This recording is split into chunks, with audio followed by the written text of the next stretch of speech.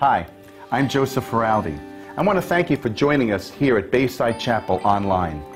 Our prayer is that today's service will be a blessing to you, that it will encourage you in your journey with Jesus Christ, and it will help you to see all that God has in store for you. We would love to hear from you on how God is using this ministry to bless you, and we'd love the opportunity to pray for you. Just send us an email at amen@baysidechapel.org. Remember that you can stay in touch with us at any time. Just visit the App Store and search for our app at Bayside Chapel of NJ.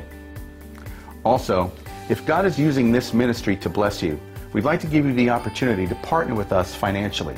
Simply go online to baysidechapel.org or use the Bayside Chapel app and choose whatever option works best for you. Enjoy today's message. Have you ever felt that God was letting you down? I have. Our daughter was going through a particularly painful experience some years ago. Pat and I prayed all during that time that the Lord would change the situation or at least encourage Kara in some ways. But for many months, nothing happened.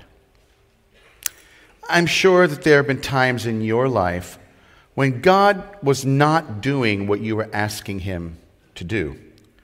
Or perhaps He was allowing something you would never have expected. You feel hurt, sad, worried, perhaps even frightened. And those feelings can lead to believing that our Heavenly Father is not listening, or that He doesn't care enough, or that He's too busy with other matters. You think to yourself, why is He not fixing my marriage? Why isn't He giving me a better, more satisfying job? Why has He not brought me a godly spouse? Why hasn't He set my addicted child free from drugs or alcohol? Why did the person for whom we were praying when they were sick die? Philip Yancey, in his book Disappointment with God, writes about where these questions can take a person. Here's what he says. A young woman wrote with some embarrassment about her ongoing depression. She has no reason to be depressed, she says. She is healthy, she earns a good salary, has a stable family background. Yet most days when she wakes up, she cannot think of a single reason to go on living. She no longer cares about life or God, and when she prays, she wonders, is anyone really listening? Are you now, or have you ever been, disappointed with God? If so, then what do you do? Well, as with everything else in life, there are choices to be made. And in our passage this morning, Mark will show two very drastically different choices that are responses to Jesus Christ. They are as opposite in their nature as they are in their outcome. And they are choices that will make all the difference in life. Mark lays out these two choices sort of like a sandwich or an Oreo cookie. There are three scenes in the passage. The first and the third reveal one choice. The one in the middle, the cream, reveals a very different choice. He begins in Mark chapter 14, verse 1. It was now 2 days before the Passover and the feast of unleavened bread.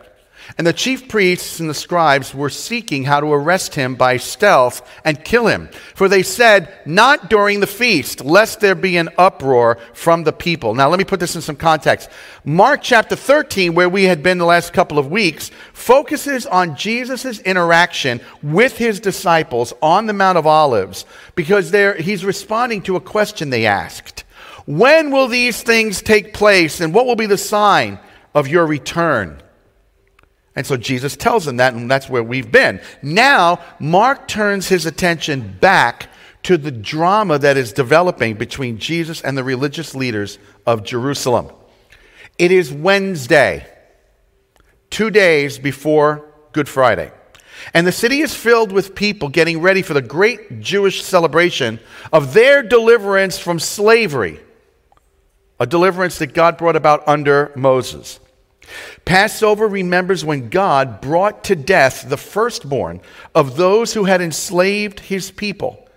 And he spared them because in faith they obeyed a simple instruction. Put the blood of a lamb without spot over your door, and when death comes, it will pass over your house. A picture of what is true of us in Christ. If we are believers in Jesus Christ, then the blood of God's Passover lamb, Jesus Christ, has been applied to the door of our house, and when death comes, it will pass over. It's one of the holiest times in their culture. And it is during this holy time that these holy guys, these religious people, the scribes and the chief priests, are plotting the sin of murder. That's a big sin. It's number 6 in the top 10. And these are holy and religious guys. It always amazed me. In the early years of doing church planting in Romania, what was always true is that the number one obstacle to the ministry of the gospel of Jesus Christ came from men wearing black robes and white collars. Holy people. I once heard such a person say to the pastor who was trying to reason with him, "Forget God." In another case, some of them were responsible for stealing away from the people the Bibles that we had given them the day before. Just took them away. Holy people, religious people.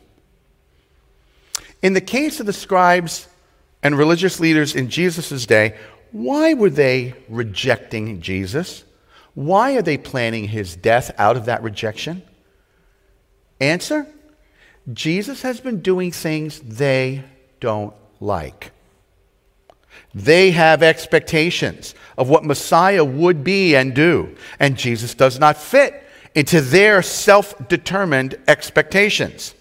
They are driven by their self-interests, and it blinds them from seeing what is right in front of them, the glory of God in the face of Christ. Therefore, they reject him. They want nothing to do with him. And they will do whatever is necessary so that he cannot have any effect on their lives. Now, how do they plan to do what they want to do? The scripture says stealthily, secretly. Arrest him secretly, and once he is in their clutches, proceed with whatever course of action that will rid them of this annoyance. Why do they want to do it stealthily? It says, not during the feast, lest there be an uproar from the people. They were afraid of how people would respond. They were the politicians of their day. And throughout history, most politicians are not driven by integrity or commitment to do that which is right, but that which is expedient to their self-serving interests. They are driven by self-centered motives and goals. You're not what I want you to be, therefore, fill in the blank. They don't consider God. They're more concerned about the reaction of the people. It's just like Moses when he killed the Egyptian. If you know the story, he sees an Egyptian beating up one of his brethren. And here's what the scripture says. And Moses looked this way and that. And when he saw that no one was looking, he slew the Egyptian. Just like Moses, these politicians look this way at the people and that way. What direction did they not look? Up. They were more concerned about people than God. And all of us, to some degree, can be this way. It's called being a people pleaser. And it's a surefire indicator of carnal Christianity. I mean by that, walking by the flesh as opposed to the spirit. Now, why do I say that?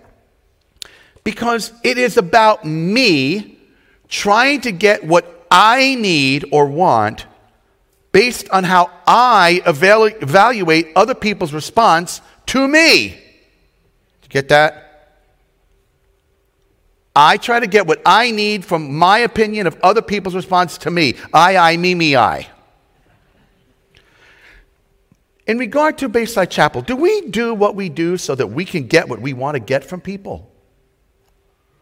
Are we driven by the response of our community or other churches or even you guys as our membership? Is that what drives us to do what we do? Or are we driven by the risen Christ and the truth of his word? Praise God we are, because if it was otherwise, I wouldn't be standing here this morning. See, that's integrity. The other is not. The religious leaders are more concerned about themselves than what is pleasing to God. Their self-centeredness explains their concern about what the people will think and do. Therefore, they plan to take Jesus away secretly, not during the feast, out of fear of the people, all because they do not like what they see him doing. So therefore, they reject him. And here's the first point, folks. Some people reject Jesus because of what he does. That's one of the choices. I reject him because of what he does. And now, Mark hits the pause button. Boop. And the scene shifts to a private home. I want you to enter this home with me this morning. I want you to go on a little journey in your mind's eye and watch this scene. I wish we had a drama team that could have acted this out for us, okay? I want you to see a scene that is going to reveal the other choice that people can make. Now, before we do that, I got to put in a little bit of context. The religious leaders' evil plans have taken on now a new urgency because something has happened a few days before in the village of Bethany. Jesus has raised Lazarus from the dead. And the Apostle John tells us that because of this event, many people believed in him, yet at the same time, on the part of the spiritual people, the holy people, the shepherds of the nation of Israel, there was a completely different response. Look at how John records it. Many of the Jews, therefore, who had come with Mary and had seen what he did, meaning raising Lazarus, believed in him. Duh. What would you do if you saw somebody raise a dead guy? But some of them went to the Pharisees and told them what Jesus had done. Caiaphas, who was the high priest that year, said to them, "It is better for you that one man should die for the people," meaning Christ, "not that the whole nation should perish." So from that day on, they made plans to put him to death. Two completely different responses. Despite seeing the same event, there can be drastically different responses. So Mark now invites us into the home of an event. He says, "And while he was at Bethany in the house of Simon the leper, as he was reclining at a table, a woman came with an alabaster flask of ointment of pure nard, very costly. And she broke the flask and poured it over his head. There were some who said to themselves indignantly, 'Why was this ointment wasted like that? For this ointment could have been sold for more than 300 denarii and given to the poor.' And they scolded her." We are in the home of Simon. Mark tells us he is a leper. Apparently, this is a man that Jesus has healed. And Simon has invited Jesus and some others to dinner. While there, here we are at dinner, a woman enters. And she's uninvited. John tells us it is Mary, Lazarus' sister.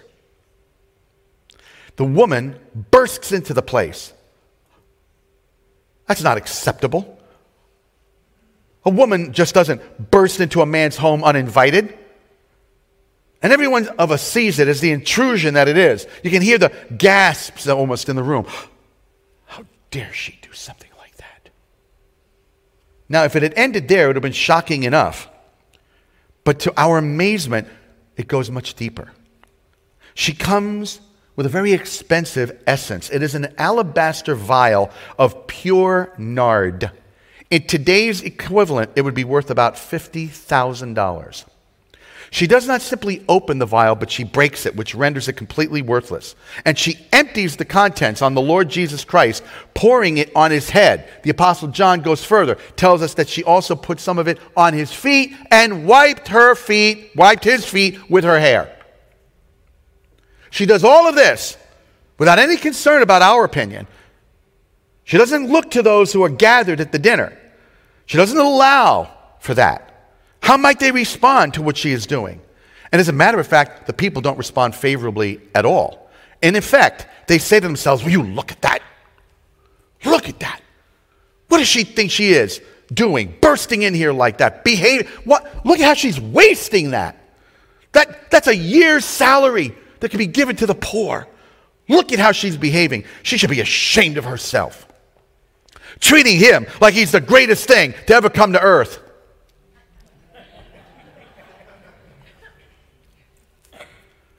What's she doing with her hair? I would never do that.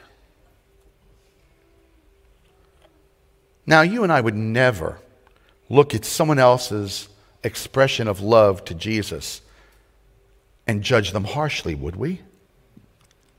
I'm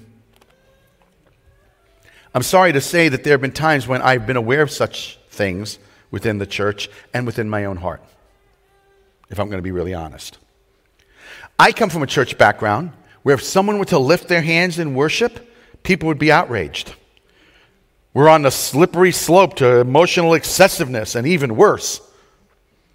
Now, I'm not saying that we should do things that are unbiblical in our worship, but let's face it, sometimes there are people, like you can be completely biblical in what you're doing, and they kind of look at you with consternation. I would never do that. And then there's the opposite, see, because there are those sometimes of us that'll react to what a person's doing. And in the same way, you can react to what a person isn't doing. I've seen people who look at others who seem to be kind of like unconscious during the worship. You know, the chosen frozen. The frozen chosen? You know, baptized in lemon juice. You know, we can be so quick to compare others to ourselves. I would never do that. And without saying so, we condemn them for it. Can we agree not to judge one another based on whatever my opinion may be or your opinion may be of what somebody else is doing? Mark tells us that they said this stuff to themselves. But they also addressed Mary. He says they scolded her. The word, well, let me show you what that looks like. Okay? This isn't pretty. It kind of looks like this. They look at it and go,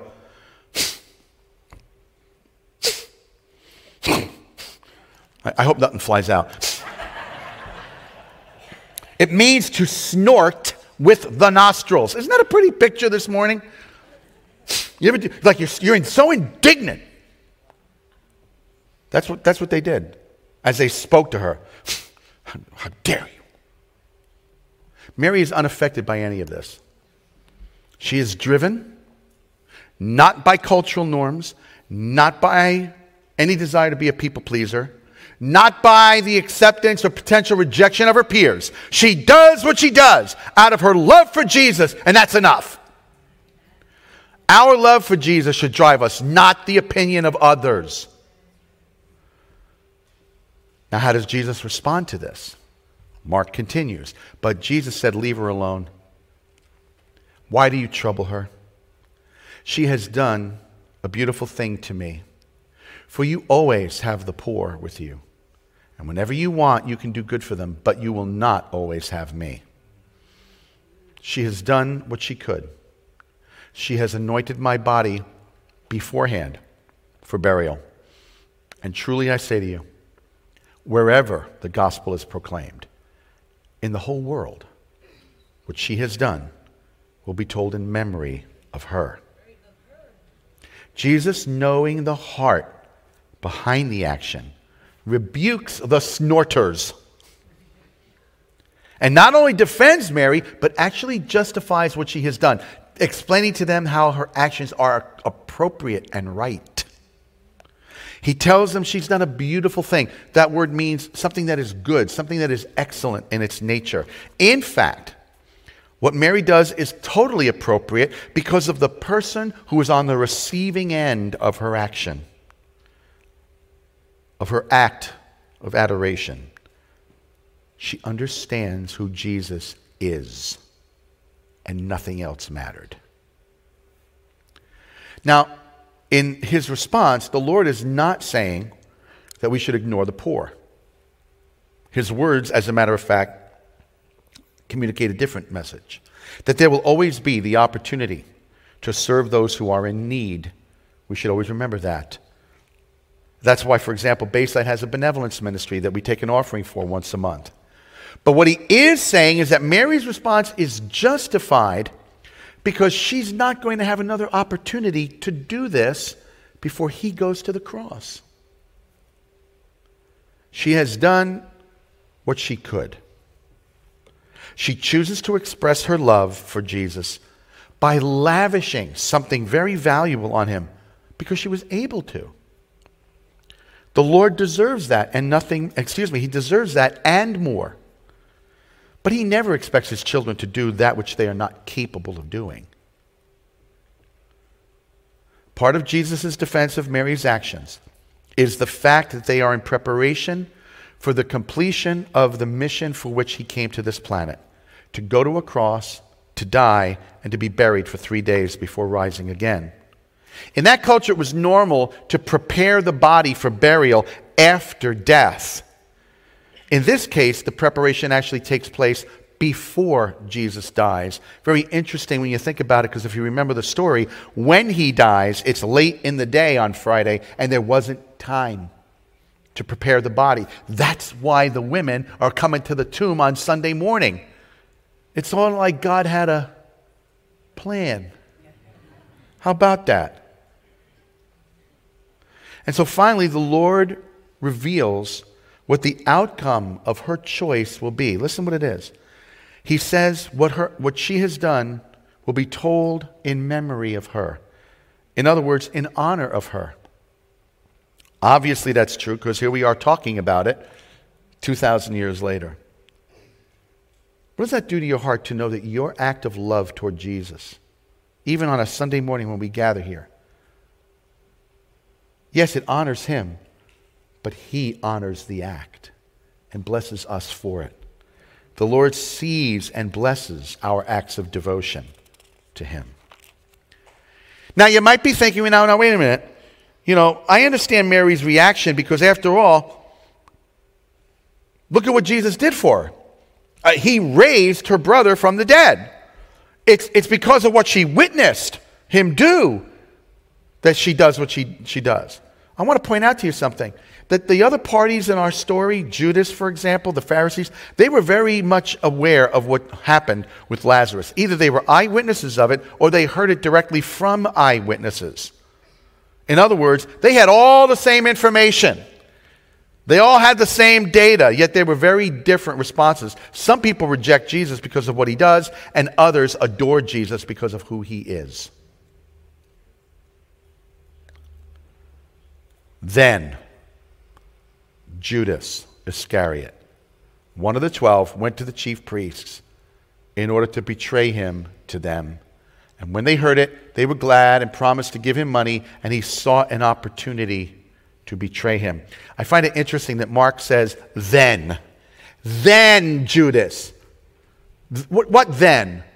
Judas is present when this act of worship on Mary's part is being witnessed. John tells us more about it. And this act is the final straw for Judas. He's had it. It is this event that causes him to ultimately go to the religious leaders and say, what will you give me to turn him over to you?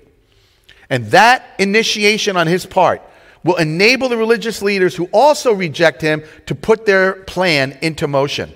The Gospels indicate that this is the final event that puts Judas on his path.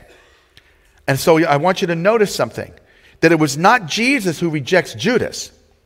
It's Judas who rejects Jesus, and that choice will set Judas on an evil, self-destructive path.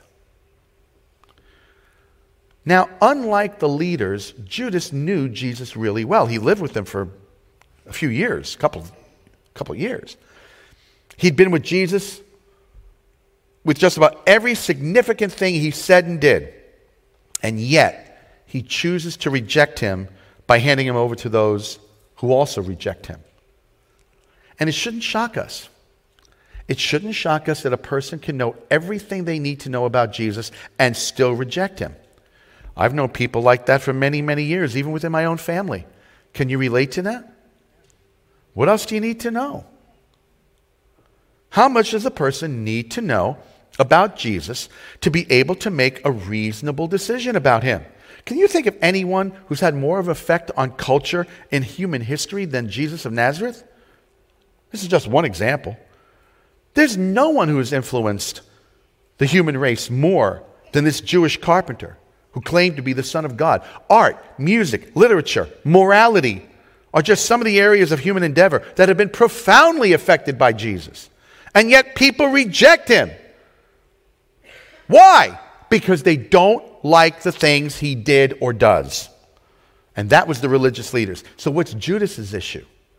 Why did he reject Christ? I think it's not because of what Jesus was doing. I think it was because of what Jesus was not doing.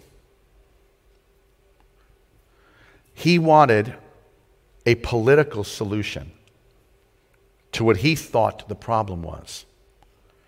Therefore, he didn't see God's solution to the real problem, which was sin. That should strike a nerve with us, folks. Do we get more worked up about not having the political agendas and leaders we want? Do we really think that some president, some body of legislators are going to bring about what needs to happen in our culture? You're deceived if you think that is true. We don't need the right president. We don't need the right party in control. We need Jesus Christ expressing himself through the church. That's only hope. And we distract ourselves and get ourselves all worked up because we won't turn off the news. It's such a happy thing too, isn't it? Don't you just feel so lifted up when you watch the news? It's just like going to church. Oh, I'm so happy now.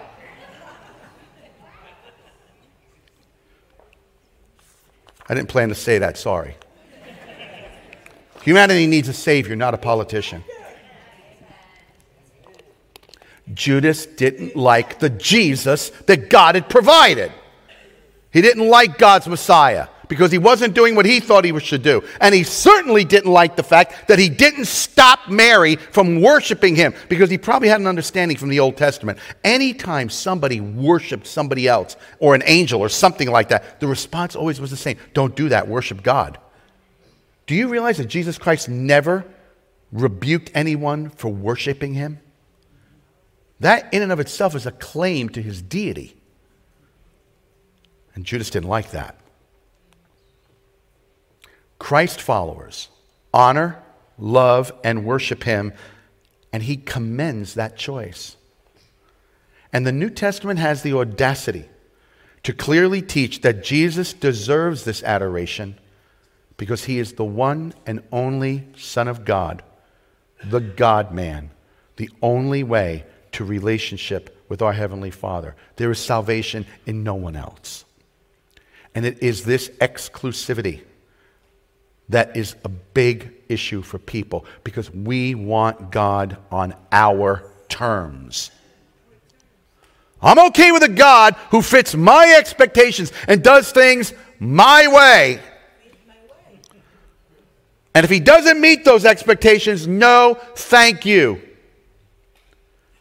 Some reject Jesus because of what he does. Some embrace him, adore him because of who he is, but others reject Jesus because of what he does not do. What do you do when he doesn't do when you want him to do, when you want him to do? Say that again, Joe.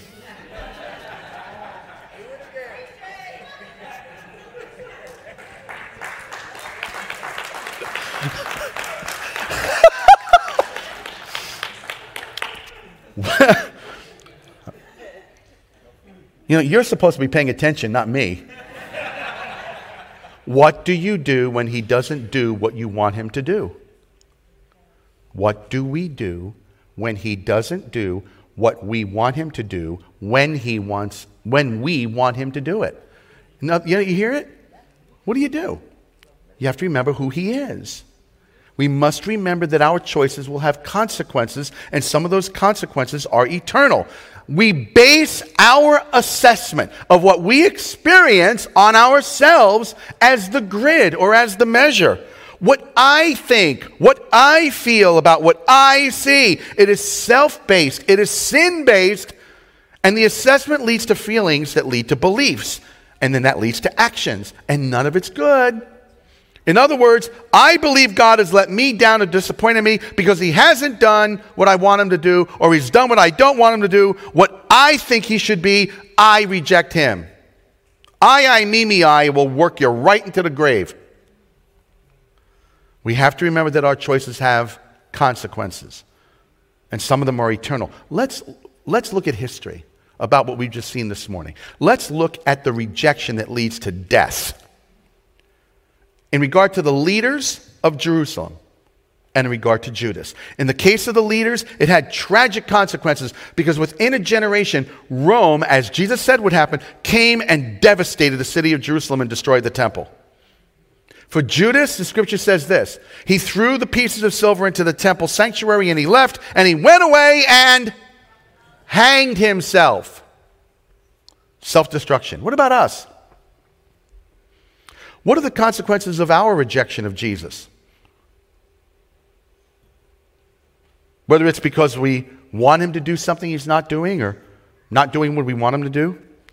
The scriptures answer this for the person who insists on a Jesus the way they want him to be rather than the one they need to trust for their salvation. The scripture says, whoever believes in the Son has eternal life, but whoever does not obey the Son shall not see life, and the wrath of God remains on him. I am convinced that you and I are living in a time where we see the fruit of our rejection as a culture. Have you talked to someone about the way things have been the last couple of years, and somewhere in the conversation you have this phrase come out, it's crazy? Have you, right? You're talking about stuff and you go, this is crazy. This is crazy. You want an example of crazy? Listen to this. Did you hear about Harvard University? They've hired a chaplain, a new chaplain. He's an atheist.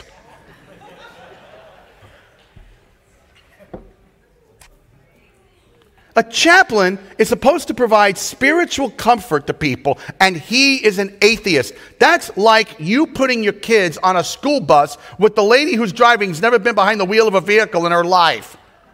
That's crazy.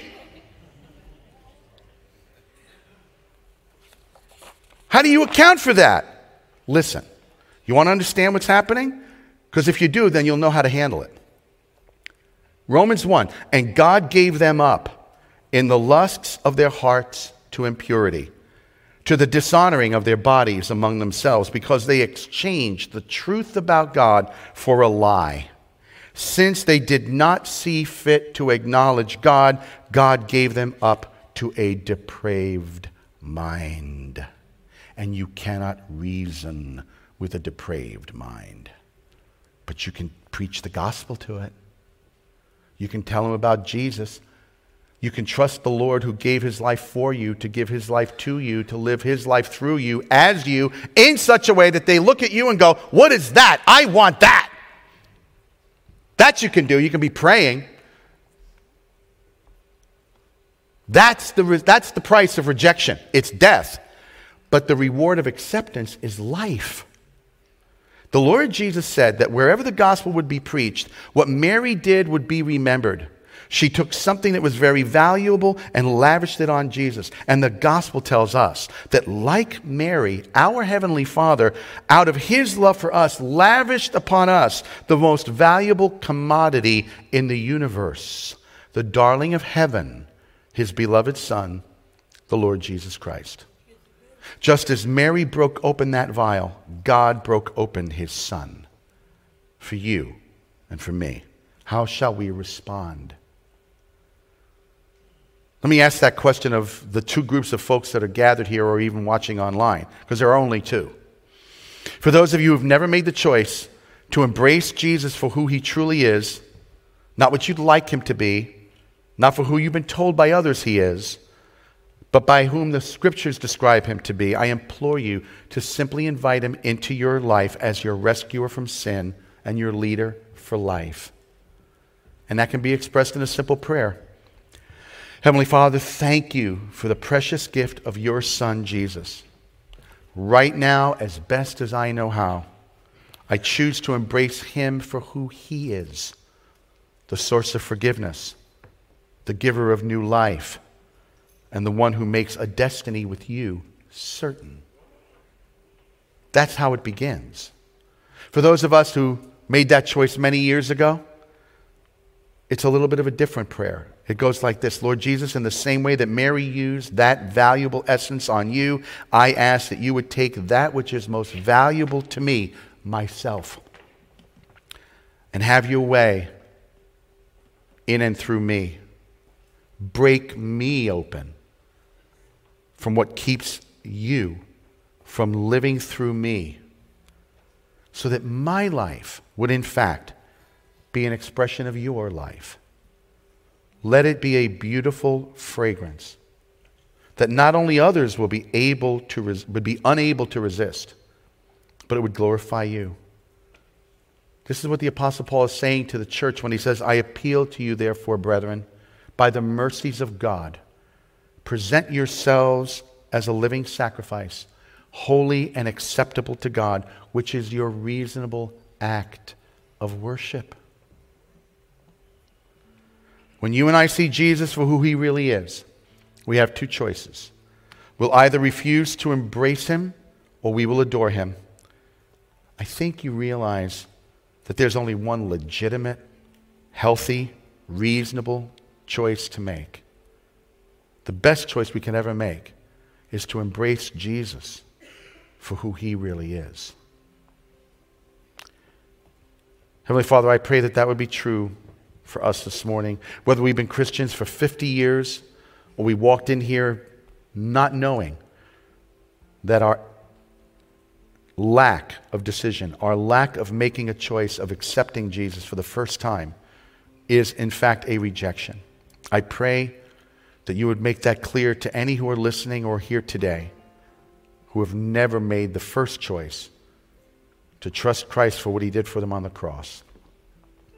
And for those of us who've been redeemed by his blood for perhaps a very long time, that whatever may be in our lives that you need to reveal by breaking us open, you would do it gently and show us how we miss out on enjoying more of who he is for us and being available to you for Jesus to live his life through us, that others may see it, because that's the only thing. They've got to see Jesus. And we are the only means by which he will be seen. Work in us that that would be true for your glory and our joy in Jesus' name. Amen.